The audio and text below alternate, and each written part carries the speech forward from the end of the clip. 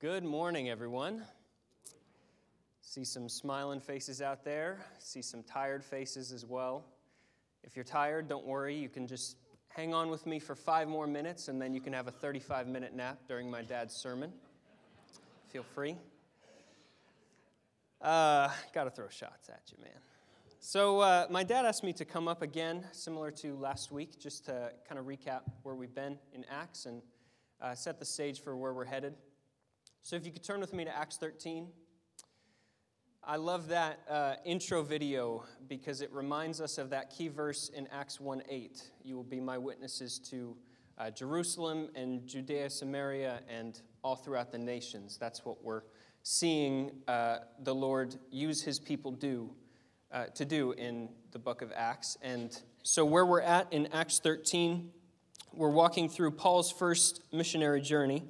Remember, the church in Antioch had been told by the Lord, I want you to set aside Paul and Barnabas, and I want you to send them out for the work that I've called them to do. And so they do that. Paul and Barnabas go to the island of Cyprus, and they teach from east to west along that island in the synagogues. And then they move back up into the mainland, and they end up, in verse 14, they arrive in Pisidian Antioch, a different Antioch than the city that sent them. So when they're there, they're in the synagogue, and typically there was a reading from the law and then a reading from the prophets.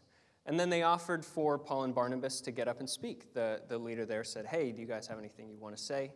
And Paul jumps at the opportunity and begins to walk them through a story that most of them would have been familiar with, right? He takes them, mostly Jewish audience, through their history, starting from when the Lord brought them out of Egypt and brought them to the promised land, gave them that land as their inheritance. And he walks through how, at that time, he gave them judges. They were representatives of the Lord that would judge the nation. They would lead the nation. And they rejected those judges, remember? And they said, no, we want a king. So God says, okay, we'll give you a king. And he gives them Saul, and that didn't work out too well. And then it says that God raised up David, and he calls him a man after his own heart. And he makes a promise to David and to the nation that the Redeemer that he had promised all the way back in Genesis 3 was going to come through this man's line. So Paul lays that story out, and then he says, guys, this Redeemer that came from the line of David was Jesus. And he was here, and he came, he was the Messiah. And so he transitions from that kind of distant past to recent past and begins to tell them about, remember, John the Baptist came, and he was a forerunner. He proclaimed the way of the Lord before the Lord came. And so then in verse, let me find my place here, verse 27, but those who lived in Jerusalem and their rulers, recognizing neither him, that is Jesus, nor the utterances of the prophets which are read every Sabbath, they fulfilled these by condemning him. So they condemned Jesus, even though they found no ground for putting him to death, they asked Pilate that he be executed, and that's exactly what happened. But Paul makes the point that that was prophesied. They didn't recognize that that was exactly what was supposed to happen. The Lord carried out his plan in spite of opposition. And then it says in verse 30, but God raised him from the dead. A triumphant victory over sin and death. And then Jesus appeared to other people. So Paul's walking them through this story, and then he says, and we preach to you the good news of the promise made to the fathers, that God has fulfilled this promise now to our children, and that he raised up Jesus. And he begins to walk through a couple different psalms to say, look, this was prophesied and pictured. He says, in one psalm it's spoken this way, I will give you the holy and sure blessings of David, referring to the Messiah. In another psalm it says, you will not allow your Holy One to undergo decay, because he was raised from the grave. And so therefore, Paul says, let it be known to you, brethren, that through him forgiveness of sins is proclaimed to you, and through him everyone who believes is freed from all things which you could not be freed from through the law of Moses, which they had just read in. So he lays out this story for them and teach and shares the good news, and then he leaves them with a warning, which is where we ended off last time. That, therefore, take heed so that the things spoken of in the prophets may not come upon you. Behold, you scoffers, and marvel and perish, for I am accomplishing a work in your days, a work which you will never believe, though someone should describe it to you. And we left off with that, and we'll keep moving forward in that journey. All right, thank you, Ben. Sue and I, thank you. You can leave before I get in trouble here. That Sue and I were not quite capable of raising our children as well as we could have. Thankfully, our daughter Ashley is going to take care of some of that now. So anyways, thank you, Ben, for telling us about what we were talking about. Hopefully our minds are getting in gear with this chapter 13, and Lord willing, we're going to finish it today. One of the things that he mentioned to you was that God was working his plan. And we're going to see that even played out even more today. That's going to become important for us as we study the scripture. So if you're with us already in Acts chapter 13, let me put it up on the screen here for you. And we'll just pick it up after he had given that warning that the sermon ends. Remember, Paul, this is the first recorded sermon for us. So there's some pretty specific things that Paul's been trying to say to these people. And it tells us in verse 42 that when the Jews went out of the synagogue, the Gentiles begged that these words might be preached to them the next Sabbath. Now, there's some difference of people groups here that are happening. We're going to see it in the next verse. He's going to talk about Jews and proselytes, and here's talking about Gentiles and Jews. And so there's just a variety of people that are all part of this scenario. And the picture that you should have in your mind is as they're leaving, these Gentiles are saying, hey, we want to hear this again. Would you tell us these things again? Now, that is a wonderful statement to anybody who's preaching. Every preacher out there loves for somebody to say, hey, keep going, right? How many of you, no, maybe we should avoid eye contact here. How many of you have ever been listening to someone teach and are on the edge of your seat going, oh, please don't stop. Let's keep going. Like just another hour kind of a thing, right? We're struggling just to get all this wedged into 35 or 45 or however many minutes I get. It's difficult. There's times when I've actually gone home, when my wife hasn't been able to go to church with me, and I've gone home and she said, so what did they talk about? Not here in this church, by the way. And that's my disclaimer. And I'll say, what did they talk about? I can't even remember. 20 minutes later. Can't even remember. Something was happening here for these Gentiles to be on the edge of their seat saying, hey, would you tell us more about this? Now let's remember what just happened. Paul has just told them that this gospel, all of this story that I've laid out to you, this has now been sent to you. You're now hearing this message, right? So right away he gets their attention, and then he tells them, listen, this one that I've woven this story through, this is the Christ. This Jesus, he's the Christ. And he was raised from the dead. So they've heard this. What? You're telling us someone was raised from the dead? That's crazy kind of thinking, right? This can't be true. Some of them are scared. I don't believe that. Come on, we're way too scientific. We know how things work around here. We know exactly, right? Others are going, this blows my mind. Who would have ever heard of someone being raised from the dead? And then he's telling them, it's for you Gentiles. What? This is crazy stuff. So no wonder they're in the position of, we want to hear more about this. And so it says, going on to verse 43, now when the congregation had broken up, many of the Jews and devout proselytes followed Paul and Barnabas, who speaking to them persuaded them to continue in the grace of God. So again, what we have is these Gentiles who are not part of the Jews, and they're not part of the proselytes. Remember, the proselytes are people who are Gentiles, and they are worshiping in the Judaic religion. Right? That's what we're talking about. People who are following after, but they're not Jews here. Right? And that's who he's talking about. These ones have been listening to him and hearing him, and they come along and say, hey, we're following after you. So Paul and Barnabas, what do? They say, hey, keep going, guys, in this. What we're laying out here to you, what we're telling you in regards to salvation, keep moving along. That's what he's talking about with this continuing. I know it's there, just so you know. I can see some. If I trip off, it's okay, all right? We'll be all right. Continue in the grace of God. He's imploring them. That's going to come up. Keep paying attention to this. That's going to come up here in a little bit. All right? So it tells us then on verse 44, on the next Sabbath, almost the whole city came together to hear the word of God. So again, in your minds, we've just Sabbath to Saturday to Saturday. So on this Sabbath, we're in the synagogue, we're talking about it. And now all week long, they've been waiting. Can you believe it? Were you there on that? Well, I didn't make it that time. Well, what in the world did he talk about? Well, he actually said that there was this Jesus and he was raised from the dead. Can you believe that? And according to being raised from the dead, that means that God was satisfied with his sacrifice. We can trust in that. Are you kidding me? That is unbelievable. Yeah, you should have been there. And next thing you know, almost the whole city. I love that phrase, almost the whole city. So there were some people who were like, whatever, right? There's always some whatever. But they're all coming together.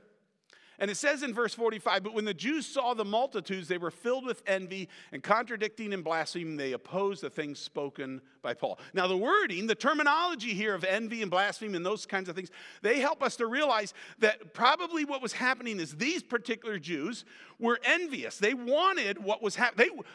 Hey, here's this crowd. Boy, do I want that. Well, if I can't have it, you can't have it. So we're going to undermine. We're going to undercut you. We're gonna say, no. This, what? Oh, he's not talking truth, right? That's not right. And so they undermine. You know what happens right here? What you're seeing? The fulfillment of verse 41. The warning that Ben ended with. Do you remember? Remember what they were called? You despisers.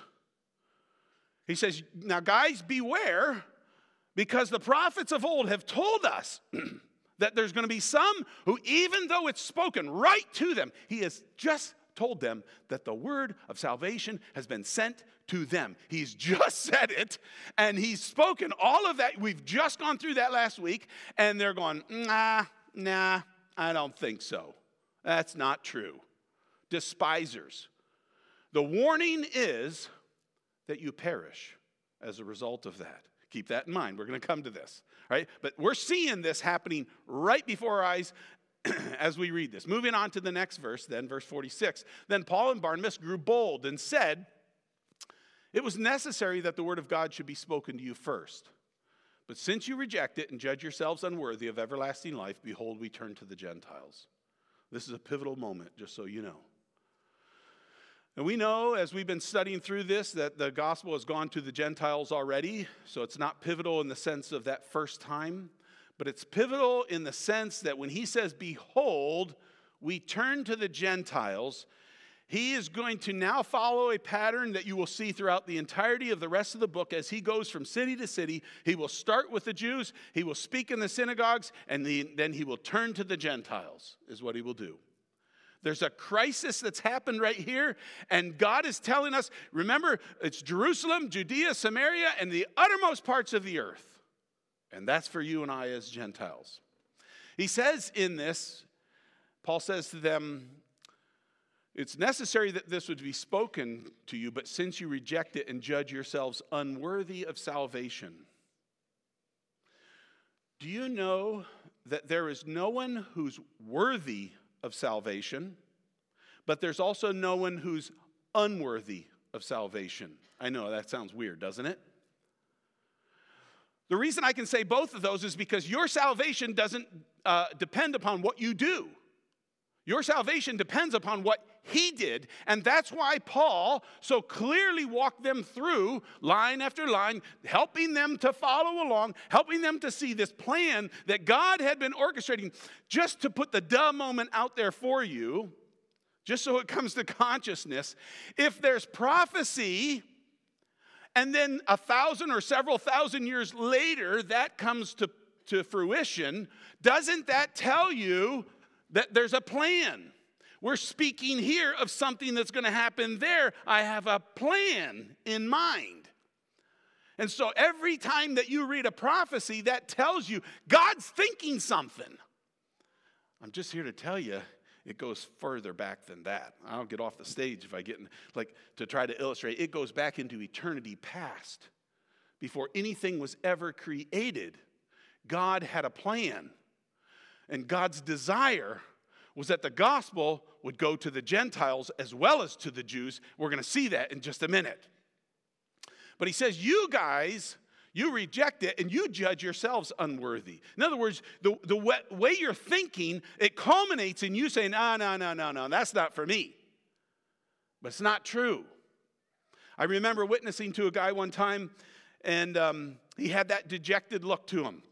And eventually, as I was telling this to him, he said, well, Tim, if you knew who I was, you would realize that that's not for me.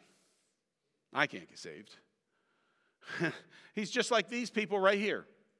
He judged himself to be unworthy. He decided for himself. And you know what? No matter how much I tried to intellectually twist his arm to get him to see that, to my knowledge, he walked away from me having rejected it, saying, nope, I'm too far gone. Missed it, right? Didn't understand. Tragic, but that's his choice. I carried that for too long probably, thinking that somehow that was my choice. It's not. Every one of us has that opportunity. And here it was presented to these guys. We've just read through what Paul has spoken to them. They all heard it. They all come back to hear this again. And now they say no. He's clearly laid it out for them. That's going to be some of the reaction of the people that you talk to. And so he says, we turn to the Gentiles, for so the Lord has commanded us. Now he's telling us, we're doing this because we're under obligation. It's yes, sir, kind of a thing. So the Lord has commanded us. I have set you as a light to the Gentiles that you should be for salvation to the ends of the earth. Now your Bible might have a note right there that takes you back to Isaiah 49, because that's where he's quoting from, right? In other words, this is one more of those prophetical utterances. If you go back to Isaiah 49, what you'll find out is in the context of that, he's actually talking about the Messiah. He's the light to the Gentiles, right? But here, these guys, under inspiration of the Spirit of God, are taking that verse and saying, the Spirit of God is telling us, now he's applying it to us. And I would say it's being applied to you and I, because what this is an extension of God himself, what he's doing.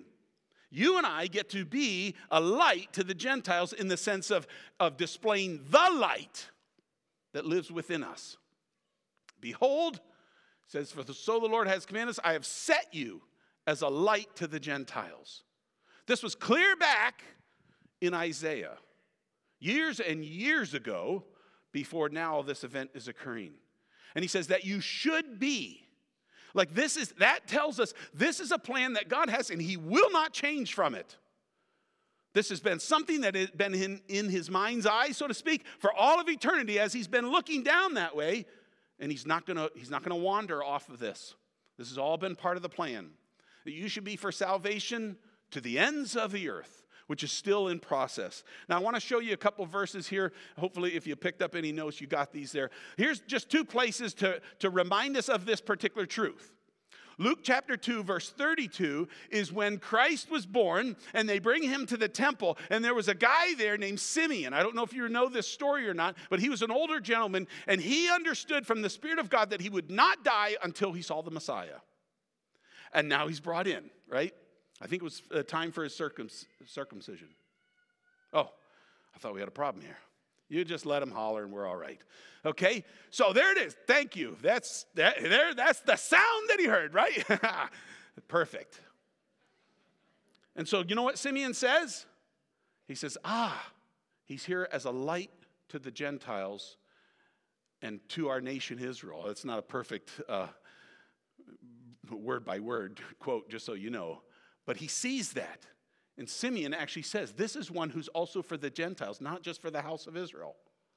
And another verse, which you're probably familiar with, is John chapter 3, verse 16. If you're not familiar with it, turn to it, would you? Just real quick. I'm gonna just highlight a couple things for you. Watch the words, okay? Here's how it goes. For God so loved the world. That word world, I've told you before, is a world of people. It's not a world, it's not a planet, right? He's not talking about something, he's talking about someone. The world of mankind is what he's saying there. It's a specific word that he's using. For God so loved the world that he gave his only begotten son. Do you remember we talked about that last week? The word begotten. This son of unique position. This son who's going to be raised from the dead. He gave his only begotten son. That one right there. That whoever, that by the way is everybody, right? That's no wonder he's talking about the whole world here. That whoever would believe in him. This is what Paul had been telling them. It's in him. It's through him. It's by him forgiveness of sin. Not what the law could ever do. It's only through him. That's it. For God so loved the world that he gave his only begotten son, that whoever believes in him will not, what? Perish. Do you remember what was stated in verse 41? You remember what the prophecy said? You mockers, you despisers, guess what you're going to do? Perish. So those who put their trust in him for salvation will not perish. But those who despise this message, who reject this message, they will perish.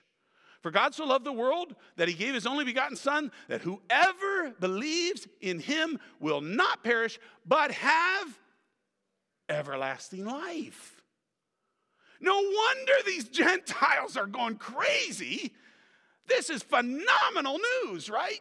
Everlasting life for us, the Gentiles. No wonder they were wanting to come back and talk about that. And here these Jews oppose.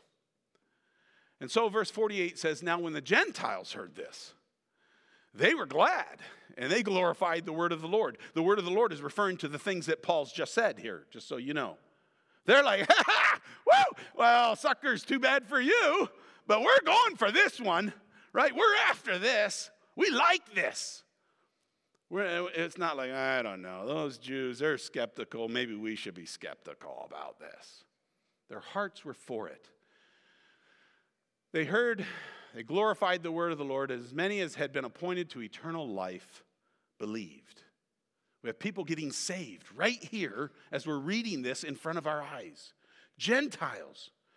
Do you see how Paul has laid out this message, how he has just walked them through, taking them back into history, helping them to have something that they can hang their heart attention on, their mind attention on. Oh yeah, I get that. And now we've come to this point. Whoever believes in him, I'm going to trust in him. If there's everlasting life in him, that's who I'm counting on. If that satisfied the heart of God, then it's going to satisfy my heart. I count on that. No wonder. I got to take a little time out here, and I want to talk about this last phrase. It says, as many as had been appointed to eternal life believed. I want to use this just to give you a little bit of a BTC taste for those of you who haven't made it upstairs yet. This is some of the things that you can learn up there. I don't have a whole lot of time, so we got to go quick here. There's a couple things that are helpful for us as we interpret Scripture. That particular phrase, that those who were ordained to everlasting or eternal life believed, could also be translated that those who were disposed to, or in their minds like followed along with that, were open to that, believed. Right? Two different translations. And this verse actually has a bit of a dispute amongst believers. What is he talking about with this? Well, how do we figure this out? So I just want to give you a couple tools here, just real quick. When you're studying the Word of God, one of the things that is important for us to do is to find in that particular passage what are some of the key words. And looking at those words, we want to understand their meaning, their usage. In other words, what I mean by that is, okay, so this particular word in there, appointed, or maybe your version says ordained. There's a number of different English words that are used there. Those who were appointed to everlasting life. We look that up, and guess what we find? That word is talking about to set up, or to arrange, or to put in order kind of thing. So it's a military term that's helping us to understand that something's fallen into place. Okay? So when we look at that, we go, okay, so we got a little bit of a definition, and we might look at, well, how does Luke use this word? Is there any other place that he uses it? And that's going to help us to understand, oh, okay, probably if he's using it this way over here, here, here, and here, he's probably using it that way here as well, right? It's not for sure, because sometimes you and I use a word in a different way at times. But for the most part, we kind of follow along with that. And if we can understand that, then we're going to gain a little bit more understanding of what Luke's talking about. And then we can even go into, well, how about Paul? Did he ever use this word? Or John, or James, or whoever?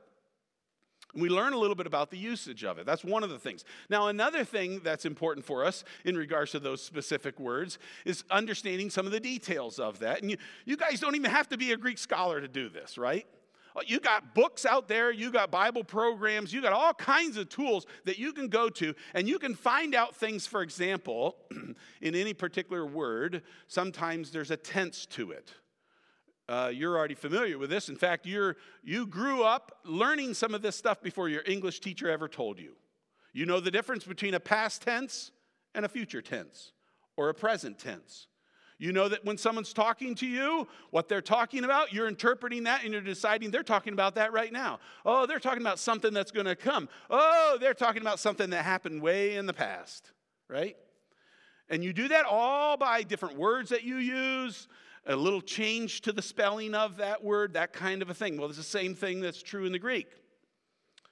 And so you have, a singular, and you have plural, and then you have, as far as, like I said, whether it's past or present or all of that kind of stuff. And it all has an impact on us, or can help us as we begin to study and try to figure these things out. I'm going to get a little wonky here on you, so hang on here.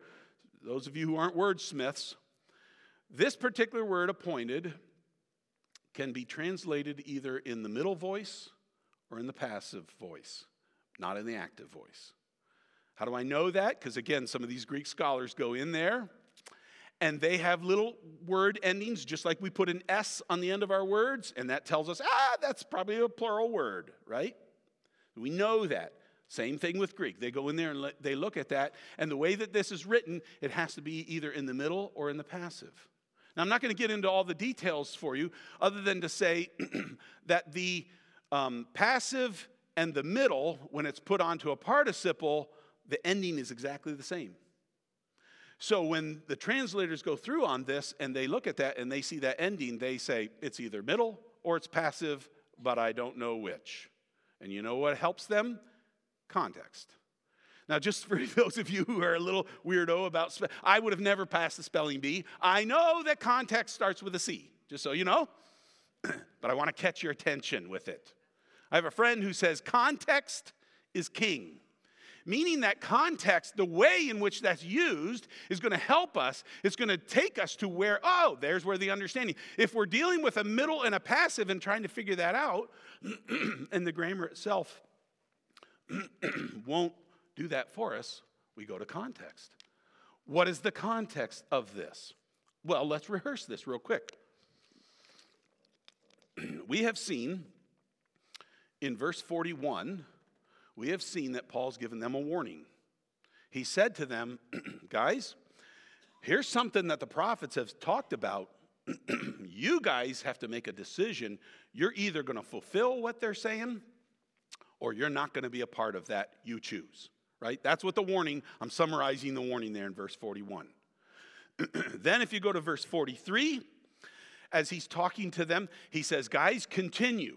Hear what we've been telling you about this gospel, this grace of God. Continue in it. Keep going in this. Don't stop here now. Just because our service has ended, you guys need to keep moving. And the actual word that he's talking about is they were trying to persuade. They were in the process of persuading them. Keep going in this, right? So we see in verse 41 that they're given a choice to make. And we see in verse 43, given a choice to make. What do we see then those guys doing as they come back the next week? No, not going to do it. Reject it. In fact, the word there that's being used is a violent rejection. It's like shoving it away. It's like, get out of my face kind of a thing, right? They're not just going, I don't think so. It's like, no, get this away from me. Making a choice. And by doing so, they fulfilled that very verse that we're talking about in 41. So contextually, we see people being presented with the gospel and some accepting and some rejecting. And now we come to the Gentiles. And guess what? We find with them too. Same thing. People being presented with something and deciding, am I going to believe that or not? That's what we see in context. So I would submit to you that the better translation here would be that these Gentiles who had an open heart to hear, who had a willingness, they're listening to all of that, they put their trust in that. I can't prove that to you definitively. I can just tell you that neither can you prove the other side because grammatically either one of them can be said. So what is context? You're going to have to wrestle with that, people. So let's keep going here then. Verse 49, it says, and the word of the Lord was being spread throughout all the region. Right? So the gospel has come to these guys, these Gentiles, and they're believing. And what do? Right? Talk. They're telling each other. You wouldn't believe what happened. I was over there in the synagogue the other day. There's a big kind of uproar. I'm like, what are they talking about? Oh, you wouldn't believe it. They told us about this Jesus. He rose from the dead. I go, what? I got to hear that. So when the next week we got together, and then he lays all of this stuff out, and he tells us for us, and I'm like, yes, that's for me. You have got to hear this. That's what's going on. Do you see that in churches today? You see any of this kind of stuff happening? Let's not even think about ourselves. I mean, that would be a little too introspective. Is this not amazing or what? People were talking about everlasting life. Everlasting life. I'll tell you, the more we get a hold of that kind of stuff, the more goes on. Everywhere we go, you can't believe this. I got to tell you about something. Listen, I was like you one time. Yeah. I was lost in my sin, just like you are. You don't even know it. I didn't know it either. Someone came along and they told me, and I'm like, what? Because the truth of the matter is every time I would do that particular sin, I was guilty, and I knew I was guilty. And then this person told me, you know what, Tim? What you're trying to do, it'll never produce righteousness. It's only Jesus Christ, this one who died and rose again. Rose again from the dead? What? You mean he can do that for me too? Yes. And we're just telling, right? We're just telling. Because it's just flowing out of us. Just like these people. Let me tell you something. I think sometimes when we're presenting the gospel to people, because we are not clear in that presentation, because we don't give them some things to hang their hat on, so to speak, right? It doesn't make sense to them. They're looking at a nut job who thinks that, this Jesus thing, right? But we don't help them to know, why am I so glad? Why am I rejoicing? Because one time I was just like you, bound for hell, and now I'm not. And you don't have to be either, right? And we begin to lay that message out for them. So it says the word of the Lord was being spread throughout all the regions. Here it's going, right? Verse 50. But the Jews stirred up the devout and prominent women and chief men of the city, raised up persecution against Paul and Barnabas, and expelled them from their region. A couple things happening here. Just so you know, these ladies that he's talking about, these are some of those proselytes. These are Gentile women who have been coming to the synagogue or understanding at least something about Judaism and putting their trust in that. That's why he's calling them devout women. These were ones who would have been with them in the synagogue, would have heard some of this stuff. And so these Jews, hey, I know, it sounded really, yeah, but that's not true, right? Stir them up. Then they go to the people who are in charge of the city. Hey, these guys are speaking stuff, and now look at the clash that's going on there, and you guys got to do something about this, right? And so they get all this power behind them, and out they go. Gone. Watch as we go through the remainder of these chapters. We will see this recur again and again and again.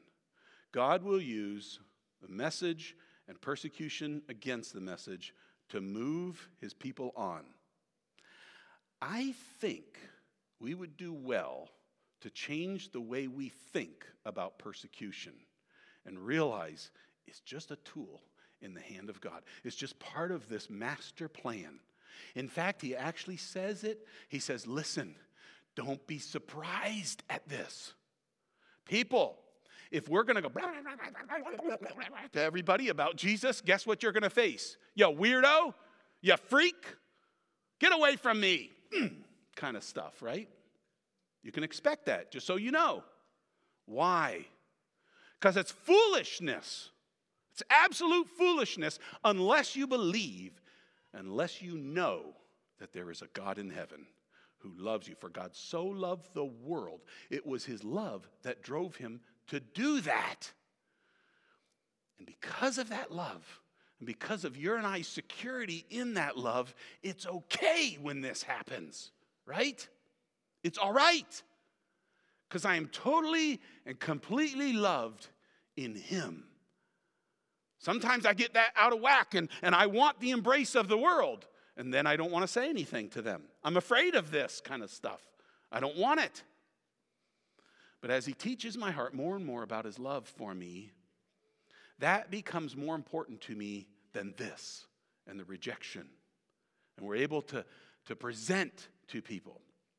So these guys get kicked out. And we'll finish it up here with this. It says, but they shook off the dust from their feet against them and came to Iconium. So they're moving on.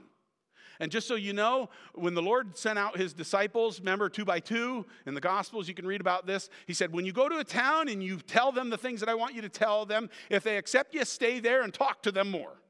But if they reject you, kick the dust off your feet and move on.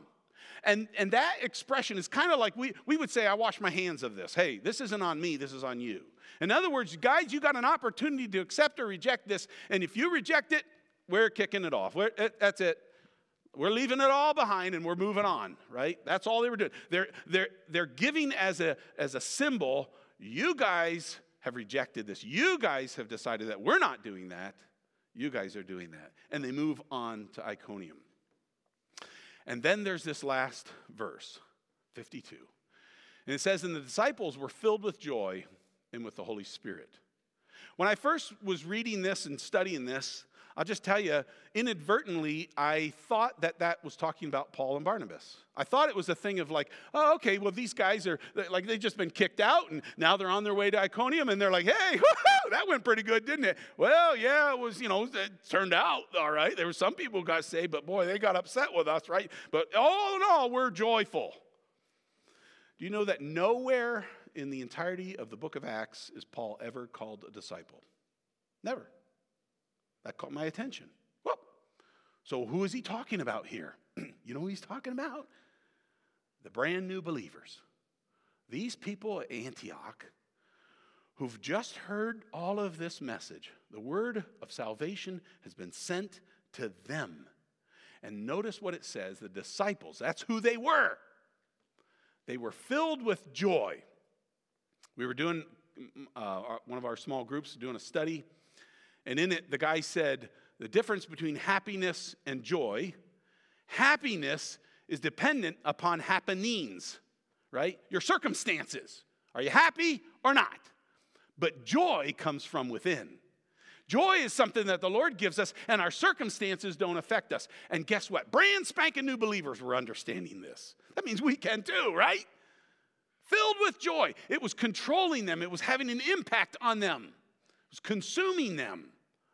Oh, my word. Let me tell you what, people. Sometimes we've moved too far away from the foot of the cross, and we've lost the joy that comes with everlasting life. It is amazing, isn't it? It says that they were not only filled with joy, but also with the Holy Spirit. The Spirit of God, at the moment of salvation, is caused to take up permanent residence within every one of us as a believer. That's called indwelling. But being filled with the Spirit is the Spirit of God actually having his way with us. Us actually responding to him and being led along. We've talked about those who are the children of God are led by the Spirit of God. There's an understanding that the Spirit of God is at work in our lives. These are brand spanking new believers. And it says they were filled with the Spirit. Let me tell you, you don't have to be an old saint to understand this. You can be brand spanking new. It's possible for every one of us, and it should be a common and normal thing for every one of us to be living lives under the direction of the Spirit of God. Walk in the Spirit. We're actually commanded to do that. So here we see brand spanking new believers. Now, when we get to chapter 14, he's going to pick it up in Iconium. They're in Iconium, and here's how it goes. But what we're going to also see as we go, watch for this to show up. When they get to the end of their journey, they're going to say, okay, that's it. Now let's go back. We're going to go back through here, and we're going to try to strengthen these people. We're going to help them because some of them are facing persecution. Guess where? Places just like this, right? But still functioning, even though their circumstances are terrible, still functioning in the joy of the Lord, still functioning under the direction of the Spirit of God, talking, passing it on, right? So people, we got to close here. I'm over time now. What we're seeing is the plan of God unfolding. We're watching it as it goes through the book of Acts, and we're realizing that today, you and I are still fulfilling the plan of God. We're part of it. It's not written down, but we get front row seats to see what God's doing. I'm telling you what, we're living in unprecedented times. On a world scale, the things that are going on, some of them have never gone on before. We're facing things that we've never faced. Are you excited? Are you finding joy in the midst of that? Or are you reading the news going, what in the world's going on? Let me tell you what. We have everlasting life. We don't have to fear what man can do to us. Everlasting life, we get to share it with others. Oh, let's pray that we would do that, huh? Father, oh, my word, how amazing your word is. How rich it is and vibrant and lively. We read it and we can just see it in our mind's eye. And we are thrilled with what we're learning here, that the salvation has come to the Gentiles. Most of us are that. You are so amazing to have thought all this out, to have planned it all, and even to this very day, what comfort it brings to our own hearts to know that you're a God who's on the throne. You're sovereign. Nobody's going to thwart what you say you're going to do. And we've seen it. In fact, we don't just know that you have a plan. You've told us what that is. You actually have told us that you're bringing everything together so in the culmination of it all, your Son might have the preeminence through all of that. We're thankful that we get to give that to him now, but not everybody's doing that. So I pray that you will use us, Father, as we engage with people, whether it's on the street or at our work or maybe it's our own family. Lord, we need your wisdom to know what to say and how to say it, but you've given us through this message of Paul an understanding that we need to be clear. There's a context. Paul laid out a context for them to understand, and we can too. So lead us in it, Father. Use us as any way you please with us. We'll be so grateful for that. We pray it in Jesus' name, amen.